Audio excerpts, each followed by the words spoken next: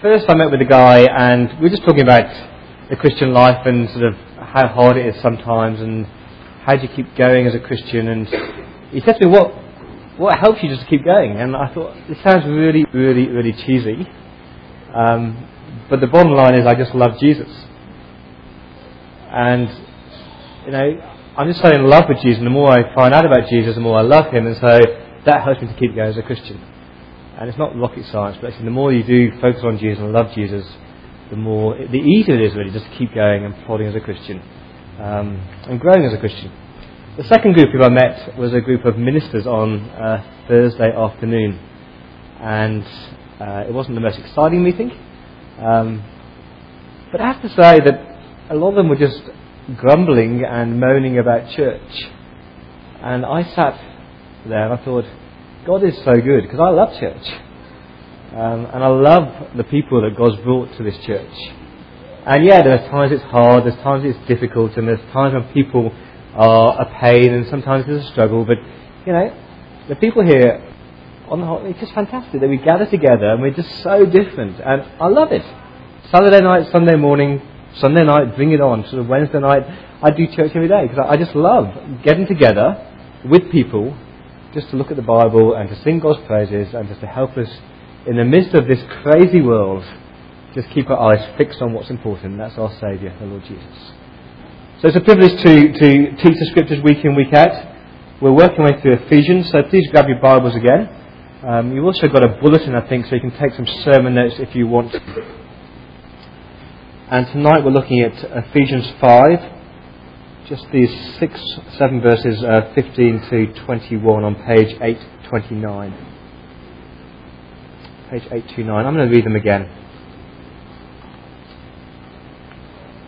The Apostle Paul says, "Be very careful then how you live, not as unwise but as wise, making the most of every opportunity, because the days are evil. Therefore don't be foolish, but understand what the Lord's will is. Do not get drunk on wine, which leads to debauchery. Instead be filled with the Spirit. Speak to one another with psalms, hymns and spiritual songs. Sing and make music in your hearts to the Lord, always giving thanks to God the Father for everything, in the name of our Lord Jesus Christ. And submit to one another out of reverence for Christ." Let me pray. Father, thank you for this church. Thank you for the men and women that you gather here. Thank you, Father, for the Scriptures. Thank you that we can just meet in this building in complete freedom, that we don't face the threats that we heard about tonight. Lord, we pray that your Spirit would move powerfully tonight. We plead with you that the words that I speak would be Spirit-inspired words that would penetrate our hearts deeply. Lord, we love you and we long to know you better. And so I pray for a powerful work of your word and Spirit tonight. In Jesus' precious name. Amen. We take care over things that are important to us, the things that matter to us, don't we? If something is really important to you, you take care over it, you spend time over it. Let me give some examples. If you're choosing a new car, it matters, and so you take time. If you're like me, you just look at the colour and look at the outside, but some people look at the inside and whether it works and how many cylinders it's got, all that kind of stuff. You take care over those things because it's important to you. If you've got kids, you're looking for a new school, you don't just send to any school, you actually investigate.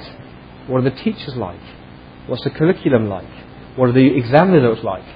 You take care of those things. It matters to you. If you're about to, redecorate your house, you don't just go to the first shop and grab the first things and chuck it into the living room and say, that'll do. You sit down and you plan and you get your colour schemes and you get your interior designers in here, you think about the furniture and all that kind of stuff, because it matters to you. It's your home, it's important. Things that matter to us, things that are important to us, we take time over. Let me ask you a hard question. Do you take time over your Christian life? Does it matter to you how you walk with your Lord Jesus Christ? If you claim to follow Jesus, if you claim to be a Christian, if you claim that you've trusted in His death and resurrection, does it matter to you how you live? Does it matter to you the words that come out of your mouth? And does it matter to you the way that you spend your money? Does it matter to you the way you spend your time? Does it matter to you who you spend your time with? The Bible says, take care over the way that you live. The Bible describes the Christian life as a walk. It's that step by step, one step after another, plod by plod, walk from the day that you accept Jesus until the day He takes you home. I reckon that's the problem with most of us, is that we'd love to see the next 10 years, the next 20 years, the next 30 years, know what's going to happen to us, because then our life will be easy, but God doesn't tell us. He just says, next step, next step, next step, next step. Will you keep trusting me? Will you keep loving me? And throughout Ephesians, He said to us, it matters how you live, it matters how you walk.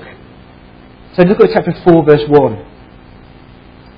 I urge you to walk a life worthy of the calling you have received. Live a life worthy of the calling that you've received. Down in verse 17, 4:17, I tell you this, insistent in the Lord, that you must no longer walk as the Gentiles do. Down to 5 verse 1. Be imitators of God, therefore, as dearly loved children, and walk a life of love. 5 verse 8. You were once darkness, and now you're light. So walk as children of light. Live as children of light. Or the verses we're looking at tonight. 5 verse 15. Be very careful then how you walk. Be very careful. Take attention. Look closely at it. Don't be slack. Think about it. Plan it. Be very, very careful how you live as a Christian. Isn't that what we teach our kids? You've got a kid, a young child, and you're walking by a busy road and you say, be careful. It's dangerous here. And you grab hold of them. And Paul is kind of saying, look, you are so precious to me, and I do love you, but you've got a responsibility as well to take care. To take care about the way that you live as a... This whole passage is shaped around 3 not buts. Verse 15, not as unwise but as wise. Verse 17, not foolish but understanding the Lord's will. And verse 18, not drunk on wine but filled with the Spirit. We're going to look at the 2 headings tonight. First of all, be careful how you live. Verse 15, be very careful how you live, not as unwise but as wise. What does it mean to be unwise? What does it mean to live as an unwise person? Paul's told us already, back in chapter 4 verse 17. He says, those who don't know Christ, they are futile in their thinking. They're not wise. But you are wise. He's not saying you're intelligent. He says that God has revealed to you His wisdom. Chapter 1 verse 10, He's lavished you with all wisdom. And He says that He's told you what His will is, to actually bring everything under the headship of Christ. If you have looked at Christ, if you've looked at the cross, if you've understood His death, if you've understood His resurrection, if you've understood the Scriptures, and you know that Christ is going to return, and one day God's going to bring the whole world under the headship of Christ, then you are wise. He's given you that wisdom. And He says, if you know that, then why are you living as though you don't know it? If you know that there is a Creator, excuse me, and if you know that Jesus Christ and His death on the cross is the only way to be saved, and if you know that Christ is coming back, and if you know that all people who don't know Christ are not going to be there for eternity, if you know that, you are wise. So why do you live your life as though you're not? He says, stop living as unwise people, but live as wise people. A couple of years ago, I drove to Canberra. I drove to Canberra quite a lot. And I was leaving my house, switched on, don't know what station it was, switched on the radio, and they said that there'd been a crash in the M5 tunnel. Okay, here's a question for you. Why did they build the M5 tunnel with just 2 lanes? It's the most stupid thing. Anyway, beside the point. They said to me, there's a crash in the M5 tunnel.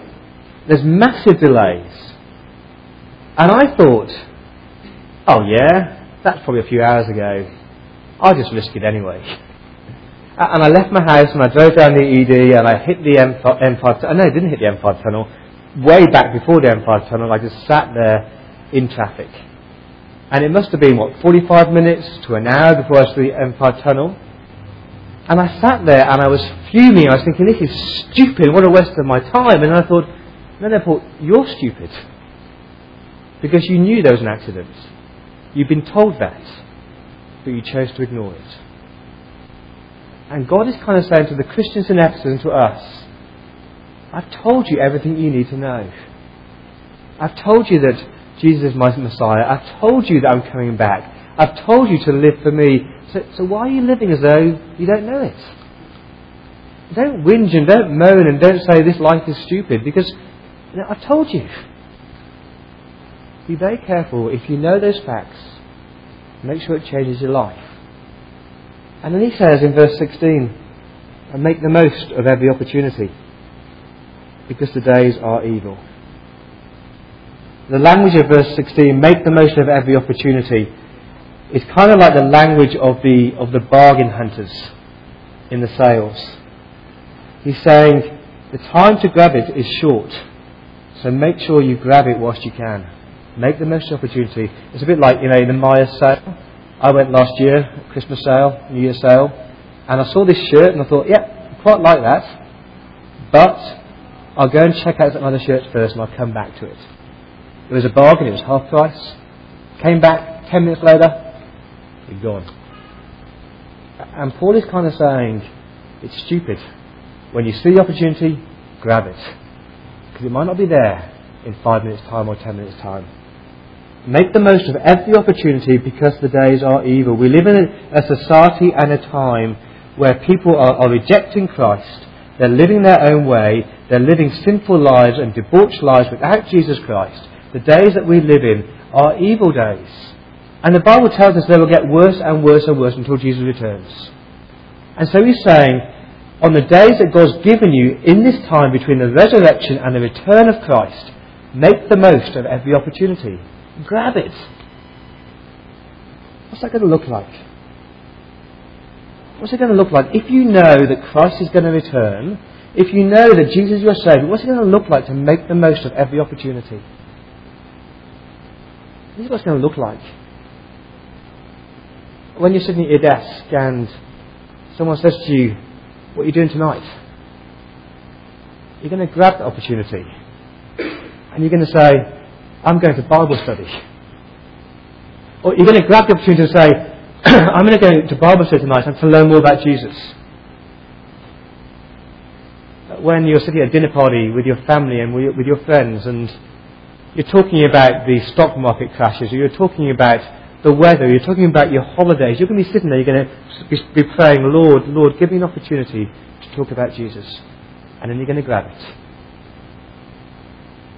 When you're at a wedding, as I was this afternoon, and you're talking with somebody, and you're going to grab the opportunity and say, wasn't it a great wedding today because Christ was central in that wedding? See, we talk about time all the time, don't we? We talk about filling time. We're good at filling time. We're good at filling time with doing stuff. Or we talk about wasting time watching the TV or playing video games or just having endless cups of coffee. And Paul is saying, don't fill your time, don't waste your time, use your time. Use your time wisely because the days are short. Be very careful how you live, he says. Don't live as a stupid person who doesn't know that Christ is coming back. Live as a wise person and grab it whilst you can. Secondly, be filled with the Spirit. Be filled with the Spirit. Look at verse 18. Do not get drunk on wine, which leads to debauchery. Instead, be filled with the Spirit. Or literally, keep on being filled with the Spirit. It's a continuous verse there. The ongoing, continual being filled with the Spirit. Let me just clarify something here. If you've put your trust in Christ, if you've said Jesus Christ is your Lord and your Saviour, the Bible assures you that the Spirit indwells you. He has taken up residence in you. You do have the Spirit. And we've seen in Ephesians already that if you've got the Spirit, He's kind of like a down payment, a foretaste of heaven. It's the Spirit who unites us. It's the Spirit. He's the one who assures us. He's the one who transforms us. If you're believing in Christ, you do have the Spirit. This verse is not saying that you need some super spiritual experience, some second blessing so you get the Spirit. You've got the Spirit if you believe in Jesus. So what does this verse mean, to be filled with the Spirit? Let me tell you what it's not. Some people look at this verse and says, don't get drunk on wine, which leads to debauchery, but be filled with the Spirit. And they kind of say, look, they're both liquids. And it's kind of like you've got this glass which is filled, and when you become a Christian, you're filled to the brim with the Spirit. And you go about life and you spill a bit, and you need to top it up again. So you go to this great ecstatic experience, you get topped up with the Spirit, and you'll fill again, and then you spill some more, and then you fill again. That's not what it's saying. And the Spirit's not a liquid. The Spirit's a person. He says, don't get drunk on wine, but be filled with the Spirit. You see, the thing is about the contrast here. Verse 18, don't get drunk on wine, which leads to debauchery. So, if you allow wine to permeate you, if you allow spirits and beers and alcohol to permeate you, you get drunk. What happens when you're drunk? You tell me, what happens when you're drunk? Fall over? Yeah, you lose control. Yeah. You say things which are stupid that you otherwise wouldn't. You lose control of your mind. You lose control of your emotions and your body. You say, don't be like that. Don't be out of control, but instead be filled with the Spirit, so you're completely in control. Your mind's in control and your body's in control, and you're very careful about how you walk. The word used for getting drunk is the word which is actually like a liquid which soaks everything. I've used this example before. It's like when, I'm sure you wouldn't do this, but it's like when you put a whitewash in with something red and everything comes out pink. I'm sure you've never done it. And you go to Woolies and you buy what they're called colour run things. And you stick this powder in this bucket of water, and you stick the shirt in the bucket of water. And you're supposed to make sure the whole shirt is soaked in the water and in this powder. And what happens is magically it turns sort of white again.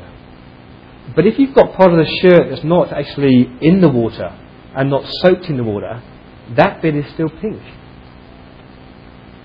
And that's the clue here. He's saying to be filled with the Spirit. Listen very, very carefully. To be filled with the Spirit is not that you have more of the Spirit, but that the Spirit has more of you. How can you have any more of the Spirit? He's a person. You either have Him or you don't have Him. But to be filled with the Spirit means that you allow Him to take over every part of your life. That every part of your mind and your thoughts and your actions you allow to be soaked in the water if you want. You allow Him to permeate every part of you, so no part of you is sticking out of the bucket saying, I don't want to be transformed. That's what it means to be filled with the Spirit. It was R.A. Torrey who said, if you think of the Spirit as a force, then you'll want more of it. But if you think of the Spirit as a person, you'll want Him to have more of you. You'll want Him to have more of you. I'm challenging us as a church that we should be longing and craving daily to be filled with the Spirit. It means waking up every day and saying, Lord, I want you to have every part of me today. I'm not going to withhold anything from you today. I'm not going to withhold from you my thought life today. That's going to be completely controlled by the Spirit and want to be pure for you. Lord, I want you to have my actions today and my hands today, and I want them to be used by you today. I'm not going to withhold anything from you today, Lord. And you know that area of my life that I really want to cling on to for myself, whether it's that relationship that I know is wrong, but I don't want you to go there, God, so I just pretend that you don't know about it. Or whether it's our money and we think, Lord, you know all the savings that I've got, and you know that I'm not giving it to you, but I'm not going to go there today, Lord. You say, no, Spirit, I want you to have that. I want you to transform that. And no part of my life is going to be withheld from you. I'll give you another example. If you invite a friend to your house, say you invite a friend to your house to stay for a few days, and they're standing at the door, and you've got a choice then, haven't you? You open the door and you say, welcome, come into my house. That's kind of like when you become a Christian. You open the door and Jesus comes and the Spirit lives in you. You say, welcome. Now the person's in your house, but the question is, do they have access to every part of your house? Or do you just invite them into the hall and the living room? But you know, the bedroom door is closed, and there's those cupboards that contain things that you're really ashamed of, so you don't want them to go there. And there's that area which is so messy and so yucky and so dirty that you'd be ashamed of, so you don't want them to see that. And so they're kind of no-go areas. You haven't really welcomed that person to your house, because there's still parts of your house and still parts of your life where they're not welcome. And that's what Paul is saying, to be filled with the Spirit. It's kind of saying, here I am, here's my life, you are welcome in every single nook and cranny. And yes, there's that drawer that I'm really ashamed of, but I want you to go there and to open it and to transform it. And yes, there's that corner of my life which is so yucky, and if anybody knew that was there, I would be so ashamed and so embarrassed, but Lord, you know, so you're welcome. Take it and transform it. Be filled with the Spirit. Allow the Spirit to have every part of you. What would that look like? Paul tells us in verse 19. Verse 18. Be filled with the Spirit, literally speaking to one another with psalms, hymns and spiritual songs. Singing and making music in your heart to the Lord.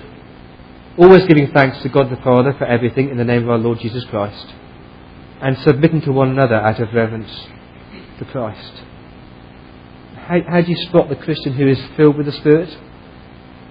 They speak about God. They sing and make music. They're thankful and they are willing to submit. They're the 4 marks of being filled with the Spirit. In verse 19, speaking to one another with psalms, hymns and spiritual songs. There's no real difference between psalms, hymns and spiritual songs. He's just kind of saying, if you allow the Spirit to have more of you, then your speech will be transformed. And instead of speaking about things which are just so worldly, and instead of spending your whole time talking about the footy or talking about idol, you'll find that your speech is actually talking about God's Word. If you're allowing the Spirit to have more of you, you suddenly find that you want to talk to people about Jesus. And you're talking about the Bible. And the things that come out of your mouth, they're edifying. And they're beautiful. And they're God-honouring. And then you sing, verse 19, you sing and make music in your hearts to the Lord. That's kind of the vertical. You don't have to be a Pavarotti, you don't have to be whoever, Wes Carr or Jessica Mauboy or anybody, but you can sing and you can make music in your heart. That's the thing that happens when you're a Christian. When you allow the Spirit to fill you, you suddenly want to sing. You don't have to be the best singer.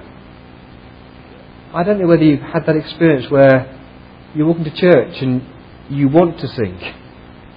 Or on a Monday morning you're in the shower and you're singing the hymns that you sang at church the night before. That's the work of the Spirit. Living in you, filling you. You're speaking the word of God, you're singing in your heart. Please notice verse 19. That verse 19 follows verse 18. He doesn't say, sing and make music in your heart and then you'll be filled with the Spirit. So many churches get that wrong. So many churches say, the more you sing, the more the Spirit will come. And Paul said exactly the opposite. The more you allow the Spirit to have more of you, the more that you want to sing. That's the sign of a Spirit-filled church, is that we love singing because we're filled with the Spirit. And we speak, we sing. Verse 20, we're thankful. Always giving thanks to God the Father for everything. When do we give thanks? Look at it, verse 20. When do we give thanks? Always. What do we give thanks for? Everything. Who do we give thanks to? To Jesus. It's a great verse, verse 20. Whatever happens in life, whatever the situation, whatever the circumstances, if you're filled with the Spirit, you turn it to thanks. I think I have to say this, Australians are better at grumbling than they are at being thankful. It's so much easier to say, oh Lord, why has this happened? And God, I can't believe that you've allowed this to happen. And this person, they've really let me down, and oh gosh, my life is a mess and it's a failure. And instead of stopping and looking and thinking and saying, thank you, Lord. Thank you, God, that you've given me a house and a roof over my head. Thank you, God, that you've given me a church. And thank you, God, that you've given me food. And thank you, God, that you've given me peace in this society and not persecution. And thank you, God, for the job that you've given me. And thank you for the breath that you've given me. And yes, in this really hard situation, thank you, God, that you've put me there and you've put your Spirit in me. And I don't know what you're going to do through it, God, but thank you, God. That's the sign that you're filled with the Spirit. That you don't grumble, but you're thankful. And the last sign that you're filled with the Spirit is in verse 21. And we'll look at more of this in 2 weeks' time. Submit to one another out of reverence for Christ. He's just saying there's an order to God's world. There's order in all our relationships. Some of us are bosses, some of us are employees. Some of us are husbands, some are wives, some are parents, some are children. There's order to all your relationships. And if you are willing for the Spirit to transform you, then you will recognise that God-given order and you will willingly submit. Friends, as I look at my life and I look at the times where I've really said to God, Lord, there's no roadblocks to you. There's no no-go areas for you. I want you to take me. I want you to transform me. I want you to have every part of me. When I do that, then I read the Bible and suddenly I long to speak the word of God, and there's joy in my heart, and I end up singing, and my grumbling is transformed to thankfulness, and I look at the word and I say, there's order here, and I'm willing to submit to that. And my prayer, my question for you really is, will you allow the Spirit to fill you? He lives in you. He will keep you. But you can either live the next 5, 10, 20 years on this planet plodding and struggling, or you can say, Lord, here I am, take me, transform me, use me. It matters how we live, and we take care of the things that matter to us. Does your relationship with God matter this much? Or is God just a hobby? If it is, friends, be careful how you live. Be filled with the Spirit. And let's praise our Lord Jesus.